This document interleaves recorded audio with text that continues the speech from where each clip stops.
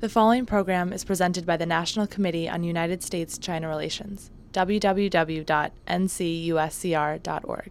When the publisher asked me to write this book, the issues were slightly different than what China faces today, although not everything has been addressed.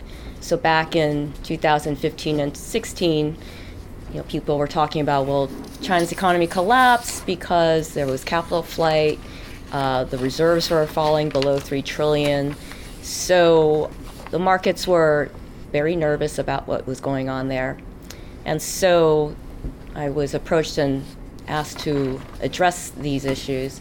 And so my book largely starts off by addressing the shadow banking industry and the associated debt issues with that.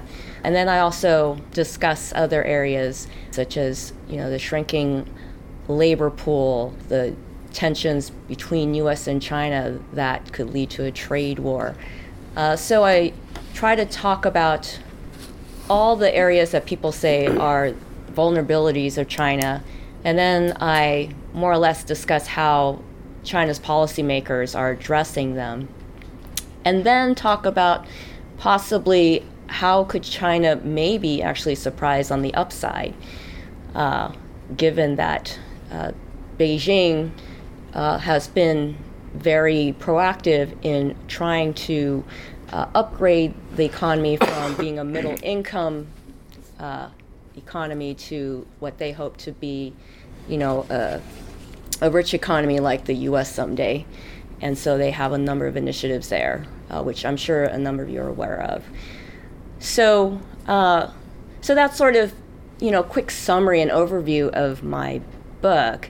I'm happy to talk about, what's happening since then. So obviously, people were worried about the shadow banking industry, and I don't know how many of you had followed that, or folks who are in the financial industry and understand what that means. But basically, there are a lot of non-financial institutions that were involved, and some financial institutions, but they weren't regulated perhaps, that created lots of wealth management products that were off balance sheet and weren't really recorded, and they were creating a lot of debt in the country. And so a lot of people were worried that this fast accumulation of debt would be unsustainable, and if there was, missed debt payments, you would have a Lehman Brothers type of situation in China.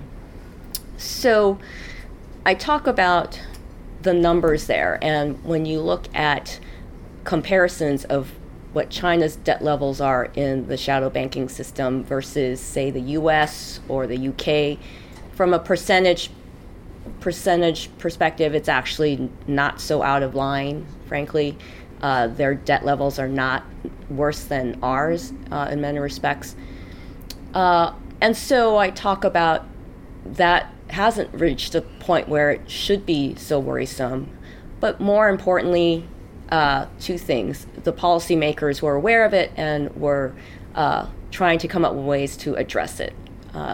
And so they had lots of ways a lot of policy tools. So they were trying to juice up the stock market there to maybe get these companies to go public to sort of equidize, turn their debt to equity. So that would be one way of deleveraging. More recently, the government has announced, various asset management rules where they're trying to close all the loopholes that the shadow banking industry in China were taking advantage of. And so, I guess people are expecting those rules to come out, before March, and that process of deleveraging and getting these firms to cooperate and abide by the rules, they'll be probably given as much time as they need. Probably initially they'll be given 1.5 years, but it could take longer depending on how serious these issues are and how seamlessly they could make that transition. And so not only do they have policy tools and that these people are on top of it, but essentially, I make the argument that economics, financial markets, these are social constructs, right? This is more of a social science. They're not hard sciences. So like with any nation or civil society, you come up with your own rules to make it work for you. And while they have adopted many of the Western way of doing things in order to sort of assimilate into our global financial system, whatever is happening within their borders, they can come up with the rules to deal with it because they're using their own currency. And so they have more flexibility there to sort of test out different policies to see what kind of effects they may have and adjust accordingly. And so unlike the U.S. where, they don't have like lots of rules and regulations that have accumulated over decades, they have taken an approach of being more flexible. So if something doesn't work, they'll just throw it out and start over again. So, for instance, when they wanted to ban winter coal, because they wanted to clean the environment and realized that had a negative effect on people who had no other source and were freezing in the winter, then they kind of backtracked. So the same will be true in the financial system in China, their approach to the economy. If things are not going to work out, the policymakers will step back and course correct because they have that ability to. And given that their number one objective really is to ensure sort of a stable economic environment there, to provide as many jobs as possible to their citizens, and to try to ensure that all their citizens eventually will have a decent standard of living by Western standards, then you can see that they're going to probably bend the rules on a number of things, especially when it comes to, say bankruptcies and other debt issues, that they'll probably figure out ways to address it so that it doesn't cause a lot of economic pain and a lot of job losses and such, because their primary concern is not about profit making per se, but more about ensuring social stability and harmony there, and so from that standpoint, I would say that whatever happens, whatever is thrown China's way, they're going to bend like the bamboo. They're going to deal with that problem in probably a very unconventional way by our standards, and ensure that the economy doesn't collapse. And when I say collapse, I would mean where there would be civil unrest, where institutions start breaking down because people are starving, and you'd be on the edge of revolution or something. Like, they will do everything possible to avoid that scenario. So from that standpoint, we could say, okay, there's probably limited downside there. What could be on the upside? Well, China, as we know, has been catching up on the high technology front. The government has been pouring, billions into R&D research in a number of areas, whether it's environmental research, technology research in material sciences to biotech. And so if they come up with an innovation that would be the equivalent of the internet that the U.S. government had been able to help create, that could really launch China's economy up, with an upside surprise. And given that the sciences is an area that they heavily promote with their young people, they certainly graduate more students in the STEM categories, and so with more people working on these types of issues, it's entirely possible that they come up with some breakthrough technology that could really, take, China and maybe humanity in a completely different direction. And that would be, the best case scenario. We don't know if that will happen, but it's out there as a possibility. Areas where, could be dangers for China. Clearly, I mentioned geopolitically, the one area where I take no bets on is, if U.S. and China really have a serious confrontation that leads to some kind of security situation. That, I would say all bets are off. But, that would be true for all countries in the world, I would think. But hopefully, barring something that extreme, I think that China can still survive increased tensions with the U.S.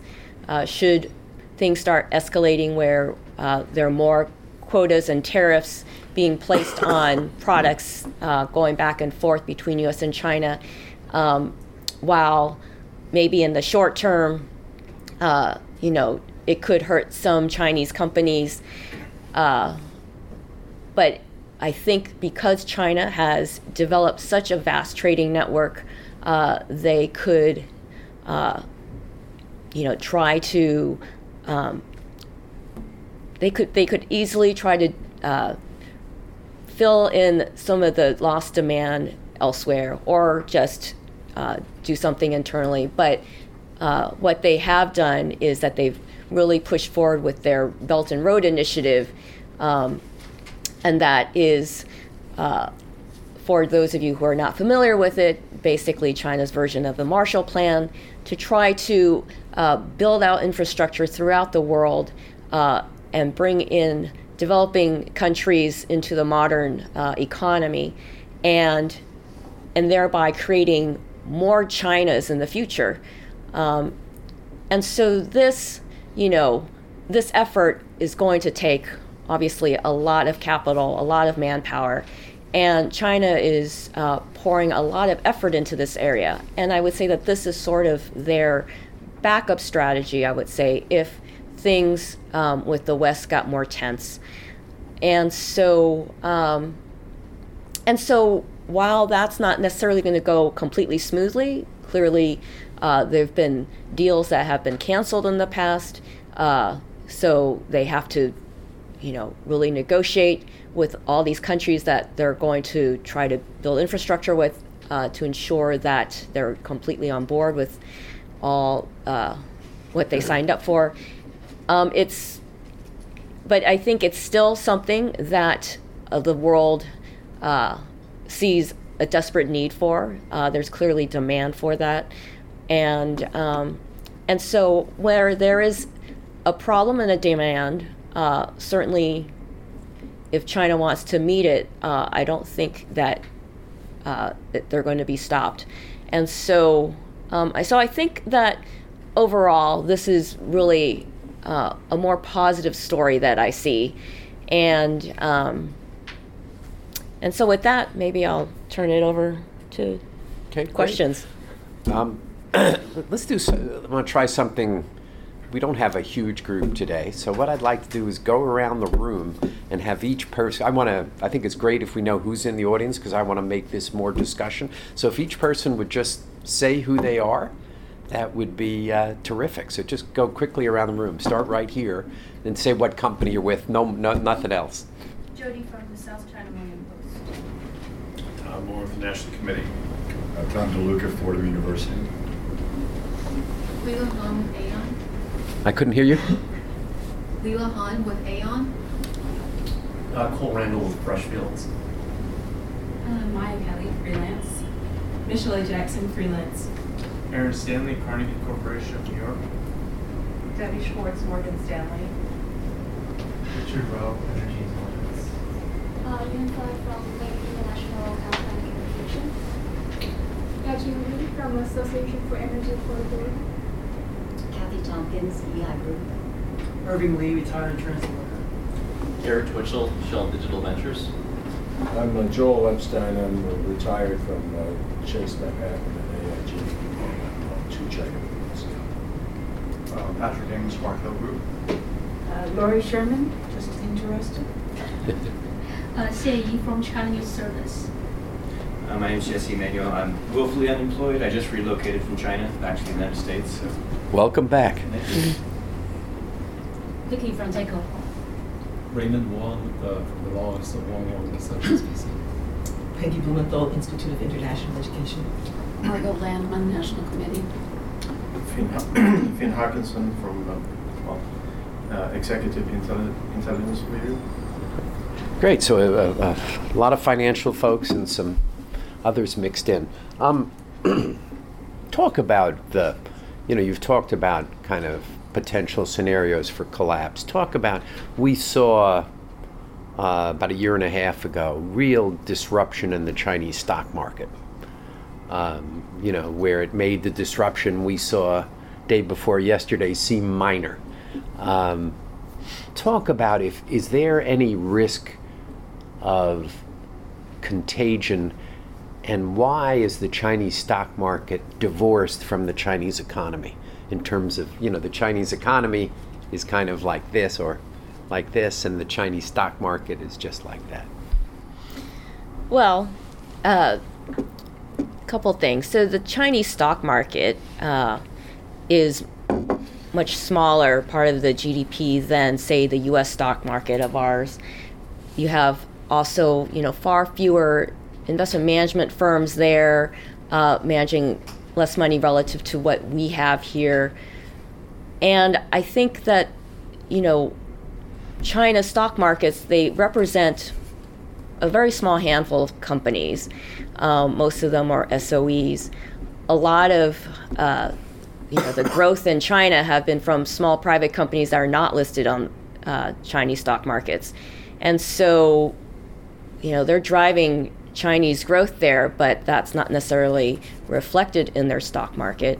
And, relatively speaking, far fewer people have their money in the stock market than, say, perhaps U.S. People having our money exposed in the stock market, whether it's via pension funds or insurance or other areas. So with the Chinese, a lot of people have put their extra wealth in real estate as opposed to the stock market. So it's somewhat decoupled that way. I think that stock markets in general tend to be volatile because they're all about perceptions, and unless you have some big players there that can sort of control the volumes and sort of the direction, it could be sort of chaotic. And so if volumes are smaller in China, then certainly it's apt to be more volatile. And so I think that that will change over time, but they haven't been around as long, and so I would say that those are what I think are sort of the major reasons why. Mm-hmm. And it's divorced from the economy. That you get great economic data, and the market just ignores it. Well, I don't know if it's necessarily divorced. What you have is you have a lot of people in the stock market that are just retail investors. They may not be very well versed in economic languages. They're probably not watching all the economic data. A lot of retail investors, as you know, are momentum traders. They probably just are in for the quick buck. They're not necessarily looking at fundamentals. So you're not going to necessarily find a close correlation there. So I think that's part of the reason why. And even today, even in the U.S. stock markets, right? People can argue, well, the fundamentals seem fine. Like, why is it suddenly so volatile? And went up too fast would be the argument that we'd hear from some of our fund managers. But what's interesting is I remember in Taiwan when we had a kind of a crash in '87, and then in 2008 when Lehman Brothers failed. What we had was serious social unrest that, Taiwanese who had lost money in the stock market came and demonstrated in rather large numbers. And in Hong Kong, you think Hong Kong, the home of capitalism, they felt they had been misled in the purchase of some of these products. And ultimately, the Hong Kong government actually had to step in. We don't get that I guess in 1933 we got it, but we certainly, when we have these flash crashes, we don't see demonstrations. But in Asia, we do. I wonder if the Chinese government worries about that. I think the Chinese government worries about anything that can trigger unrest. And certainly people who have demonstrated in China were demonstrating either really bad pollution in their areas or having their homes seized, any number of things that are related to their well-being. If there was more people invested in the stock market, the lower levels, then certainly that could be a possibility. But I would think that at this point, people that play in the stock market probably are more sophisticated and probably have extra cash, and so aren't as, I guess, hurt as much if it had crashed. But certainly some people would be hurt. But I think that, the Chinese government, is trying its best to keep speculation from overtaking the Chinese financial markets, and so that's why they've been, rather slow in opening it up. We have Chinese in the audience, and we have Americans who've lived in China. How many of you have been offered a product, a wealth management product, with a guaranteed rate that far exceeds anything that could have been obtained without taking on high risk? So somebody comes to you and says, all right, I absolutely will give you 25% a year. You mean in China? In China. In the United States, where we've also been offered those products. In the United States, it's tough to offer those products. Really? The SEC. Unless if your name is Madoff. Yeah, but it's tough. The way the SEC regulates it, it's pretty tough to seriously market. But in China, literally, on your phone every week, you're offered this kind of product. Am I the only person? Is it because my phone is somehow with that Beijing number in the back? Maybe they know I'm gullible. Yes, I have clients who like business executives from China, and they come here looking for investment opportunity. And when they ask what's the return rate here, I say 10% will be considered risky actually. They said no, lower than 50%, no. Right, exactly. And it seems to me what's so interesting is when you think of an economic crisis, I think about massive defaults under these. A lot of these are Ponzi schemes, or not precisely, but they're using new investors' money to pay high returns to older investor money.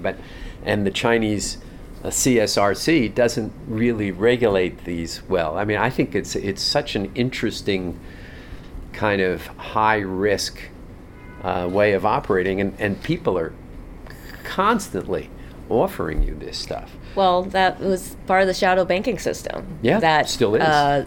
Right, that the government has decided to tackle.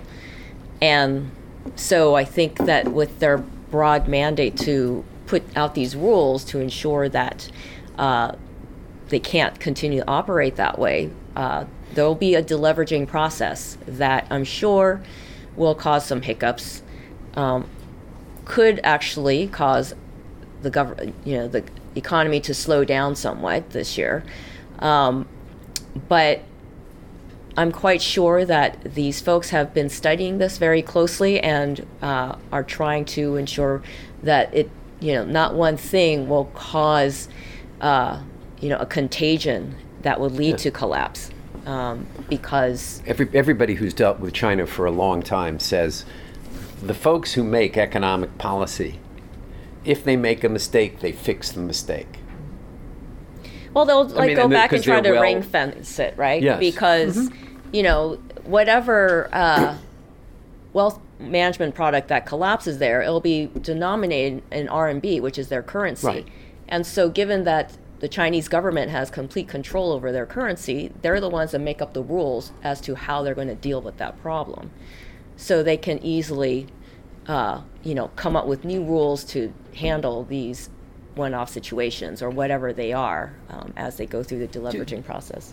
Do you worry, again, I don't see this as a short or even midterm risk, but did you worry that what we're seeing today in China's economy is underfunding of the private sector and overfunding of the public sector?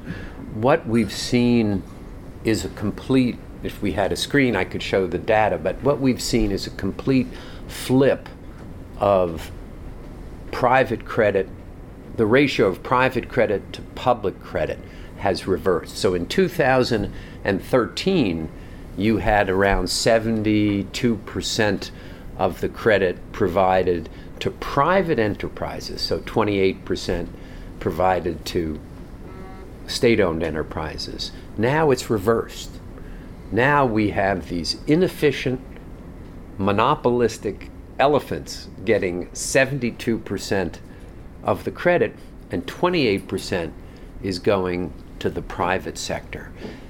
And we know, both Chinese who live in China and those who study China here, know that the state-owned sector is really inefficient. And the growth that has occurred in China has been in the private sector. So aren't they planting the seeds of long-term risk?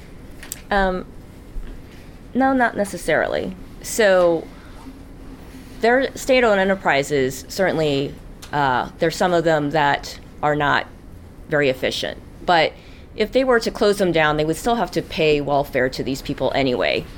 So for them to keep them employed, at least they keep them productive.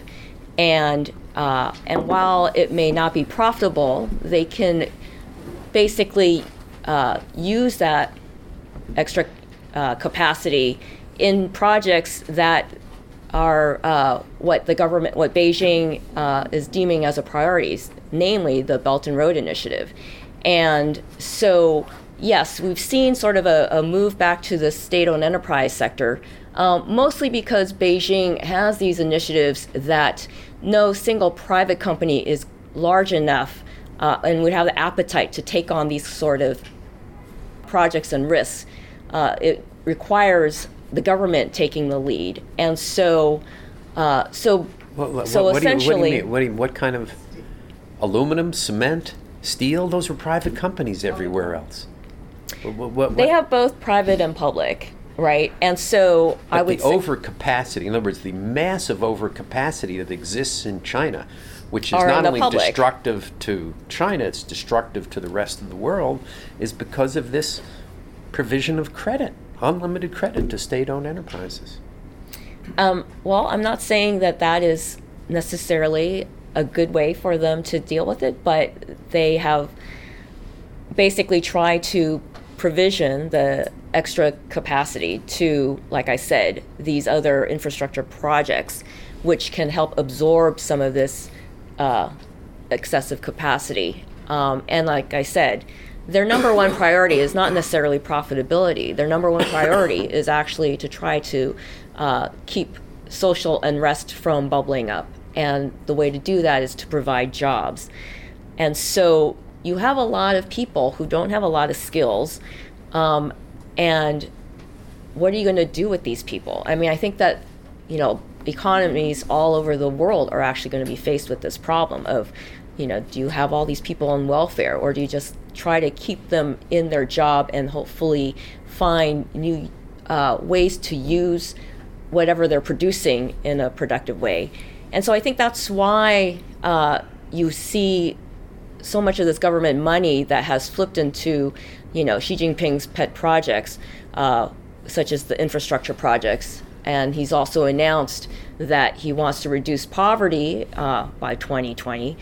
And so how is he going to do that? I mean, they basically plan to move a lot of poor people into homes that have power, energy, and try to lift their their standard of living by using government money to do this.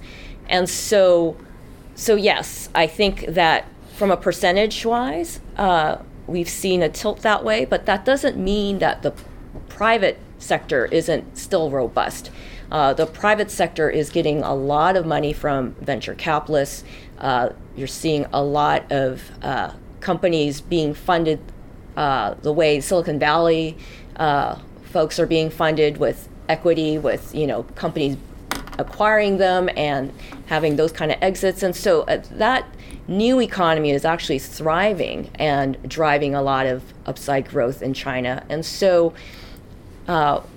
we see basically the government trying to provide a safety net to the SOEs that have not done well and for the people who are not keeping up, but also providing sort of the fertile ground for a lot of entrepreneurs to actually develop new companies and to take the country in a different direction.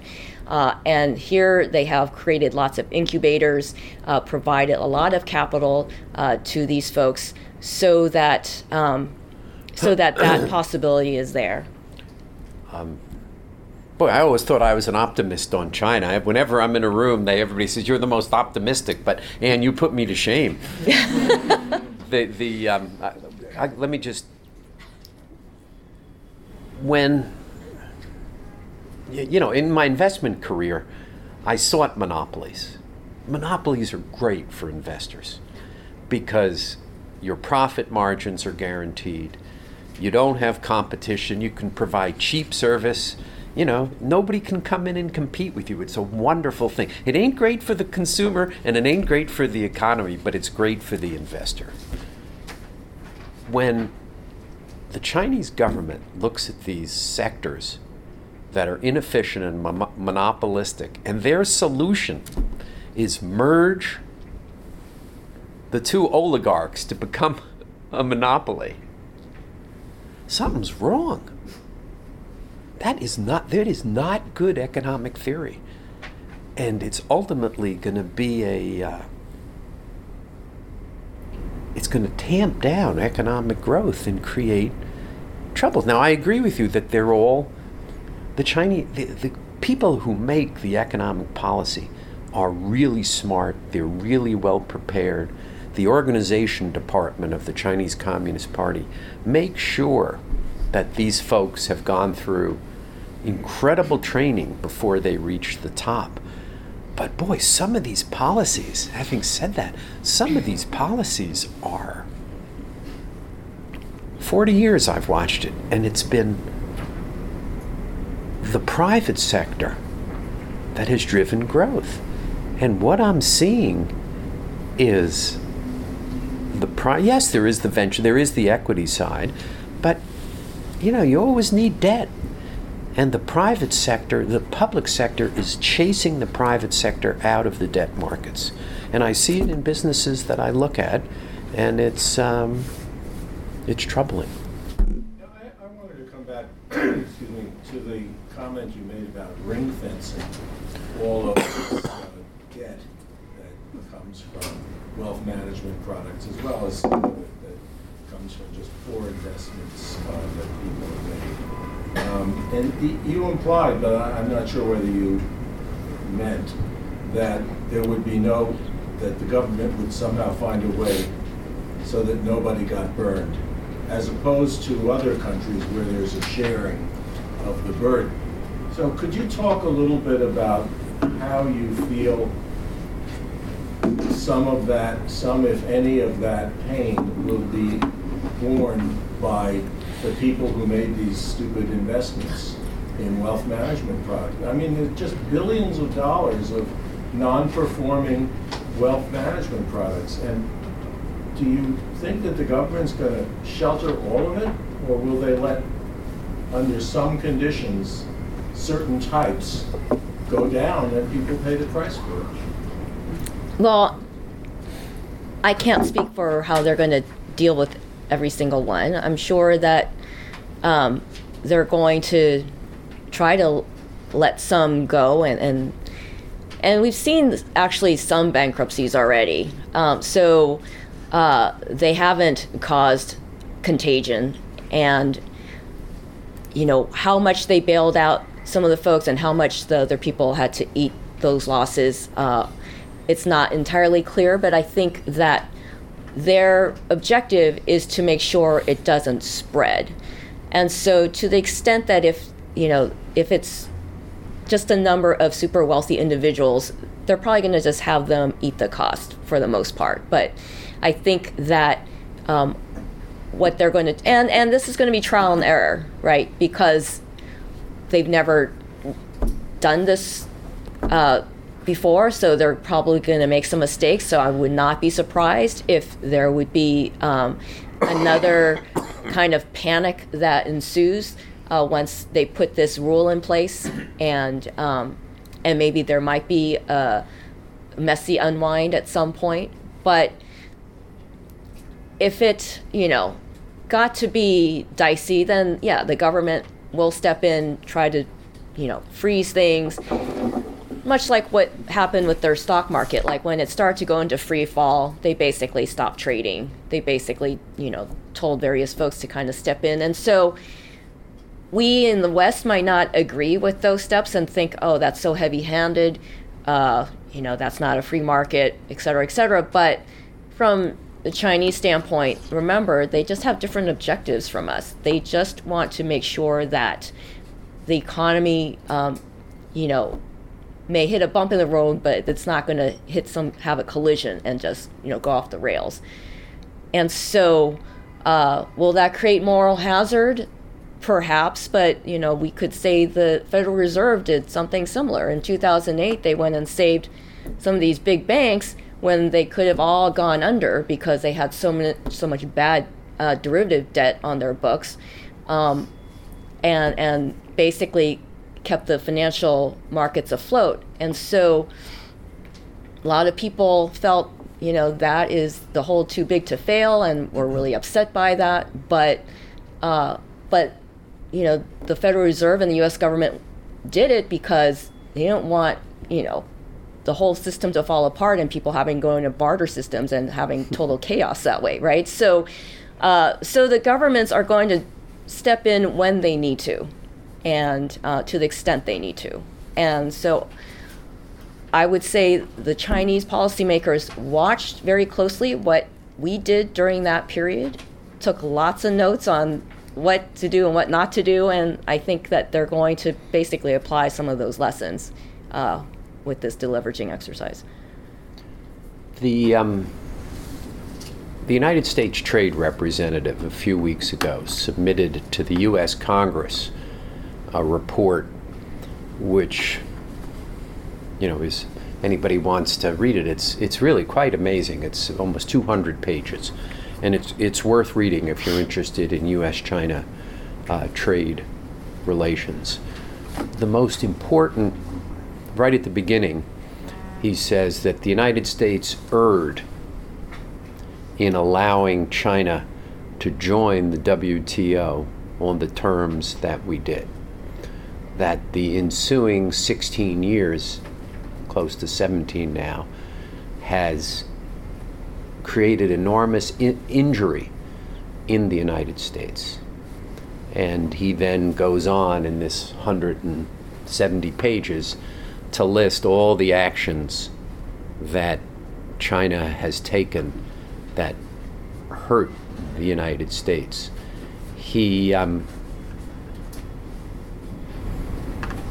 basically argues that the WTO never envisioned having a country like China as a member, that the state-controlled economy allows it to do things that we never anticipated. And you almost can't fix it. When you read between the lines, he doesn't say this. You can't really fix it through WTO mechanisms. It's a fascinating read. I mean, it's really, if you're interested in U.S. China relations, I almost think it's that and the national, the strategic, the national strategic and security documents are equally worth it, but this one is about 10 times longer. Do you think, if this is more than words, then the solar panel tariffs and the washing machine tariffs are nothing, that we're going to start fining China for IPR violations, for any state participation in a particular industry? So, we already have steel and aluminum and cement and building materials and telecommunication. I can just go on and name it. It'd be most of the economy. Is there a risk to China's economy, which you do mention in the book, that kind of the U.S. China relationship could really derail China? There's certainly a risk. I think any trade war, you're going to create risks that's going to hurt both the U.S. and China. And this is going to restrict flows of information, flows of commerce, and it's going to make things, much more difficult for citizens of both countries because it's going to create inflation, it's going to cause unemployment. But I think that what I talk about in my book is that if the U.S. decides to go down this very extreme route, China can still survive this. So China's actually already been denied various acquisitions. China tried to, buy semiconductor companies, try to, buy various high-tech companies and have been blocked by CFIUS. And so what China has done instead is try to just have their own homegrown domestic innovation centers to develop all this technology on their own.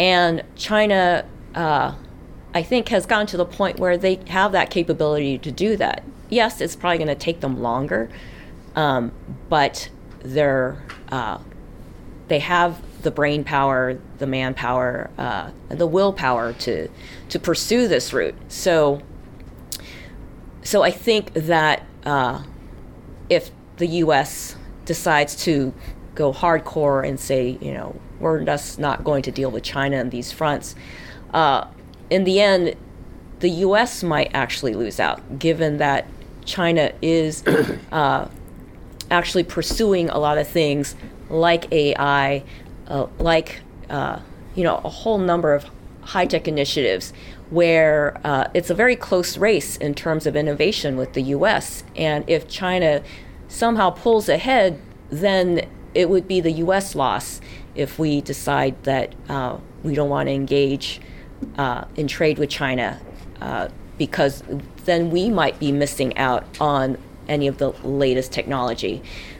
So I would, I would say that it's not going to be a pretty picture if the U.S. decides to pursue this, but I think that given what I've seen in terms of what China's developed in terms of their capabilities, they're quite capable at this point, I think, of replicating a lot of this on their own.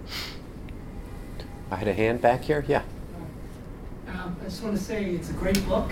It's compact, and I added to the little red book, the little yellow book. I just had some questions about economic development in terms of the Belt and Road Initiative. I think there's a lot of naysayers saying that now China's creating a lot of debt in a lot of these countries where they're providing loans. And I was wondering what your perspective is on economic development, how China's economic development is different from this in Western form of economic development. That while there is debt, I don't see it anticipating into like something that would create negative growth. I mean, China's economic development now is more about trying to create reforms to sort of address whatever imbalances exist in the economy, because they inherited a lot of, obviously, the SOEs. They operated as a command economy before they joined the modern economy, right? And so they have a lot of legacy that they have to deal with, and a lot of the reforms are to try to address these issues, and they're going to basically take their time to slowly pivot away from that into more of a market-oriented economy. And so I don't know if that's what you're asking me. Loans in terms of foreign enterprises, loans to foreign countries that are made. Is that going to basically prevent these countries from not developing properly, or do you think that's something that is necessary but still create positive growth? Some about developing countries that China's working, especially around adult innovation. Wait, so you're asking me whether having foreign companies... Basically China providing assistance, economic assistance loans. To the developing countries, right. Whether that's be negative for the developing. To pay it off. What do you think? How do you think that's going to develop? I think it's all the devil's in the details, right? So I think it depends on how they structure a lot of these things. But a lot of these countries, they don't have a lot of technical know-how, and China's built a lot of expertise around infrastructure development. And so for them to go in there and basically design whatever infrastructure plans they have and teach these people or manage the project that way, I don't see how that could be wrong. Once the infrastructure is developed, then those local economies can start to flourish in ways that they can't at this point. And then over time, they'll develop the expertise, I'm sure, to take on the big engineering projects too, but that would take time, right? It's not something that people are going to learn right away if they've been an agrarian society, for instance. You don't foresee the debt problems and the ability to pay back the debt in terms of from the developing countries that China's going into. Right. I mean, if they have problems paying it off, China, I'm sure, will renegotiate those the debt in ways that they will roll it over, or they'll just change the terms so that they can pay it off. I mean, debt is, again, just another thing that people invent and create, and it can be modified. It's not set in stone in any way. So talk to Venezuela. And so and their relationship with China today. Right. So basically, it's just a contract, really, of two parties and what they want to agree to. And so if they miss a debt payment, then they'll just go back to the negotiating table and like Greece did. Right. and just figure out another deal. A great example that I've recently run into is I have a really good friend. He's from the Kachin rebel group in Myanmar province, and recently China had one of these initiatives where they were building a dam in the northern parts of Myanmar. That's actually in the Kachin area, held territory, and they negotiated with the Burmese government. They didn't negotiate it with the local Kachin governments. They have their own kind of independent government set up there. And so one of the things that they did is the Kachin people were really upset about the deal. They didn't like the way that Chinese negotiated with the Burmese government, didn't negotiate with them.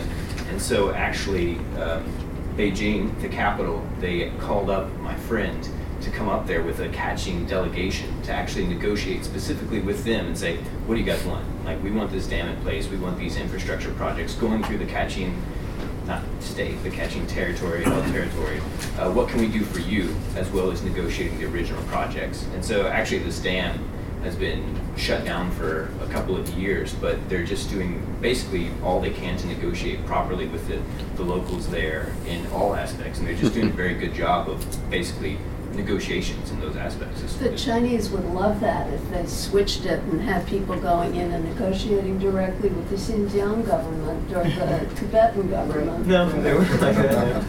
But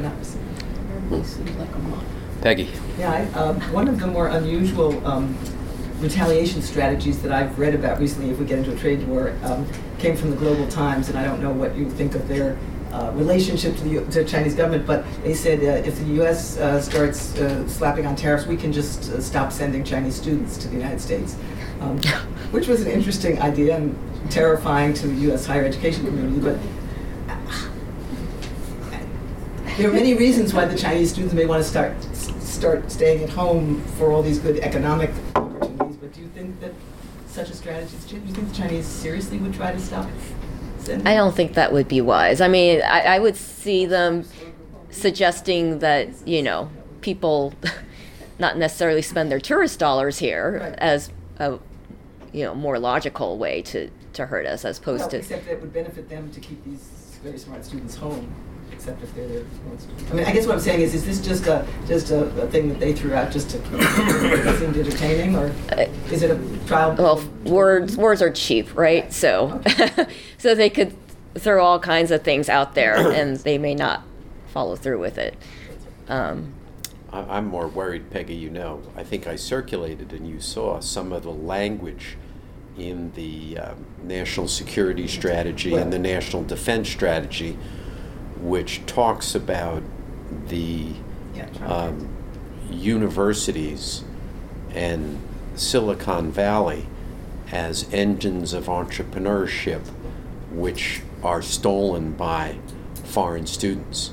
So, especially in the STEM area, it didn't say so, but you could easily add the next sentence by saying, well, we need to restrict Chinese students in STEM. Now, I called the chairman of universities I know. I said, I hope you guys are standing up and screaming that this would be catastrophic for the United States.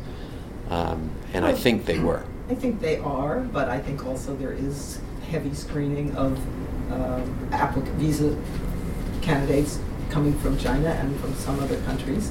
On the other hand, an awful lot of Chinese students are coming now not in STEM. I mean, it used to be, it was all STEM. Right. But now, kids are just coming. They're much less worried about the non-STEM students. But it was quite a jar. When I read, it was very jarring. Yeah. Very jarring. Tom? Yeah, it's just, it's very interesting what you're saying, but it sounds a little charitable in terms of China's approach. Of course, the U.S. has a long history of feeling it's being charitable to the rest of the world, too. And I just wanted to connect that. You made a comment before, but I'm not sure I caught what you meant by it. Something about under certain conditions, China would create other Chinas. Do you recall what you said? Because I'm not... I was wondering if, in relation to the...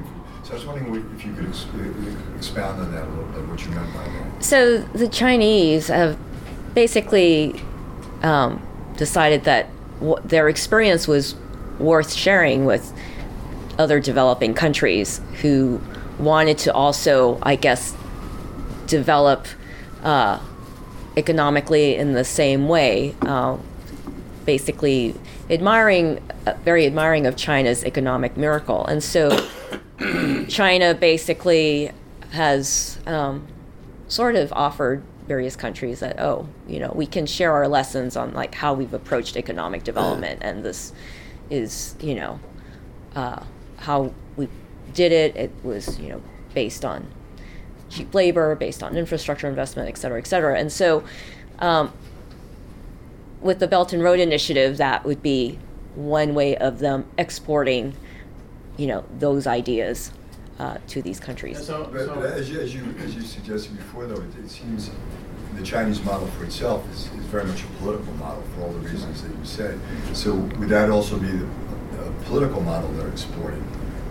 Sometimes called something like the Beijing consensus or something like this? Well, you could read it as such. I don't think they see it that way, right? Because they basically see it as sort of a practical approach to economic development. So they're not necessarily advocating authoritarianism per se. Neither are they advocating democracy.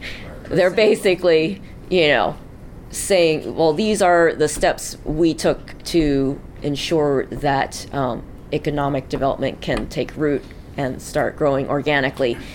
And if we want to interpret that as, a more hands-on command economy approach, state, capitalism, what have you, I guess you could draw that conclusion, but I don't think it's explicitly that way. So, China has in the last 30 years taken something like 700 million people out of poverty,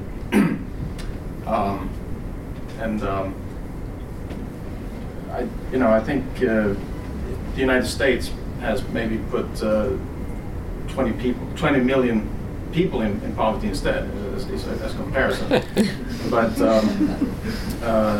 when they go into countries like Syria or Libya or places where the United States and Great Britain have destroyed,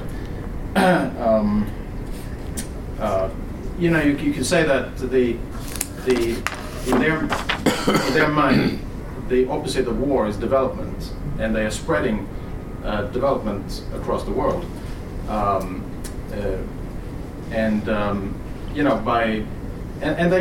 You can actually scientifically know that certain infrastructure projects will spur economic activity, and in the future create trading partners, like in Africa these days,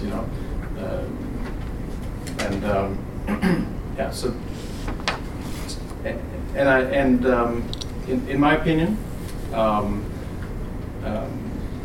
China is also trying to end geopolitics in the world by their Belt and Road Initiative, and end geopolitics. Basically end wars in the future, and people should probably start thinking about. I think it's petty to talk about trade wars. China has this idea of they call it win-win strategy. So that when they go to country, they really mean win-win. Both are going to win, not like Western zero-sum games. So I think the rest of the world will see. They're going to like what China is doing for them, and create small Chinas, you could say. China. Other questions? Patrick, you've been quiet. I have a question after you. How do the markets fit into all of this? You worked at a Chinese organization for a number of years. I work for a big conglomerate. So the good thing about the Chinese stock market is the Chinese regulator, the CSRC, the Chinese SEC, is like a risk manager. You can't make more than 10% a day, and you can't lose more than 10%. You can't make more than 10%, and you can't lose more than 10%. So it's dislocated from the Chinese economy because there's only on Shanghai there's 2,100 stocks, and then on Shenzhen there's 4,000. But that's going to increase every year. Last year there were 340 IPOs. That's going to get higher and higher. But it's funny you mentioned the whole Belt and Road. I actually think China needs the Belt and Road to feed its commodities. So CITIC has storage facilities for commodities. So China right now has 26 cities with 26 MTR systems. With what? 26 subway systems, metro, right?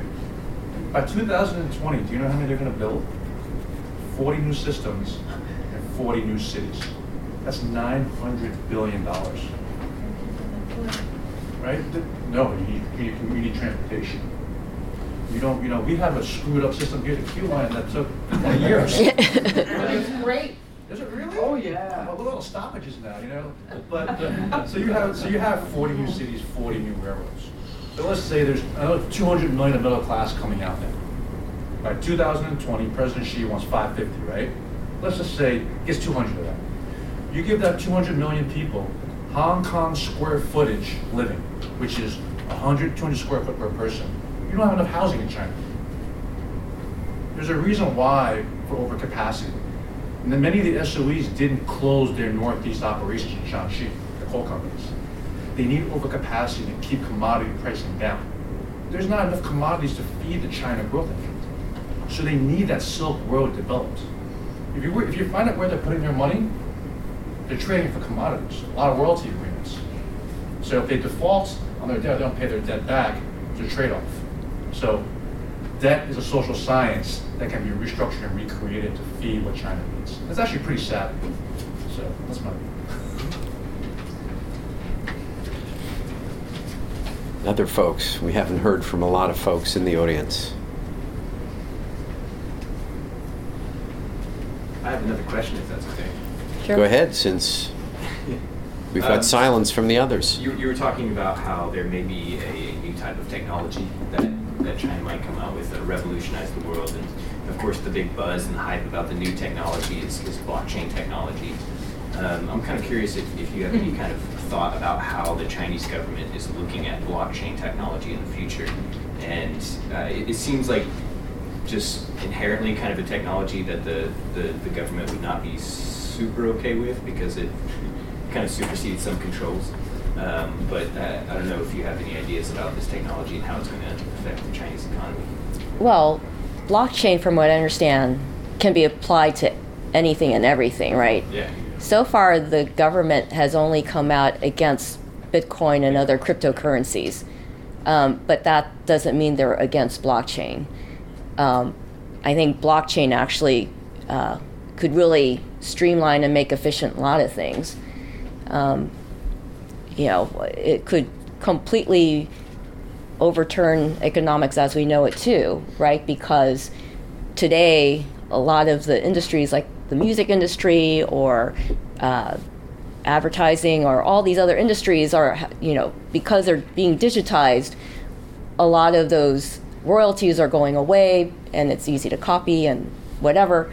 But blockchain can actually track all those very seamlessly, right? If someone wanted to use an image and they're not paying royalties, the blockchain can find it, right, with AI, and then basically have someone pay, the actual originator of that some kind of royalty fee, and it would be done very cheaply because you don't have to have people intermediating this. So I think that blockchain would be very promising, and I don't see why the Chinese government wouldn't embrace it in some form or other. But I think it's in its early days, and so we'll just see what sort of regulations will revolve around that. It's hard for anyone to know now. Yeah. Well, join me in thanking Anne for giving so generously of her time. The book is available outside, and she's available to sign it.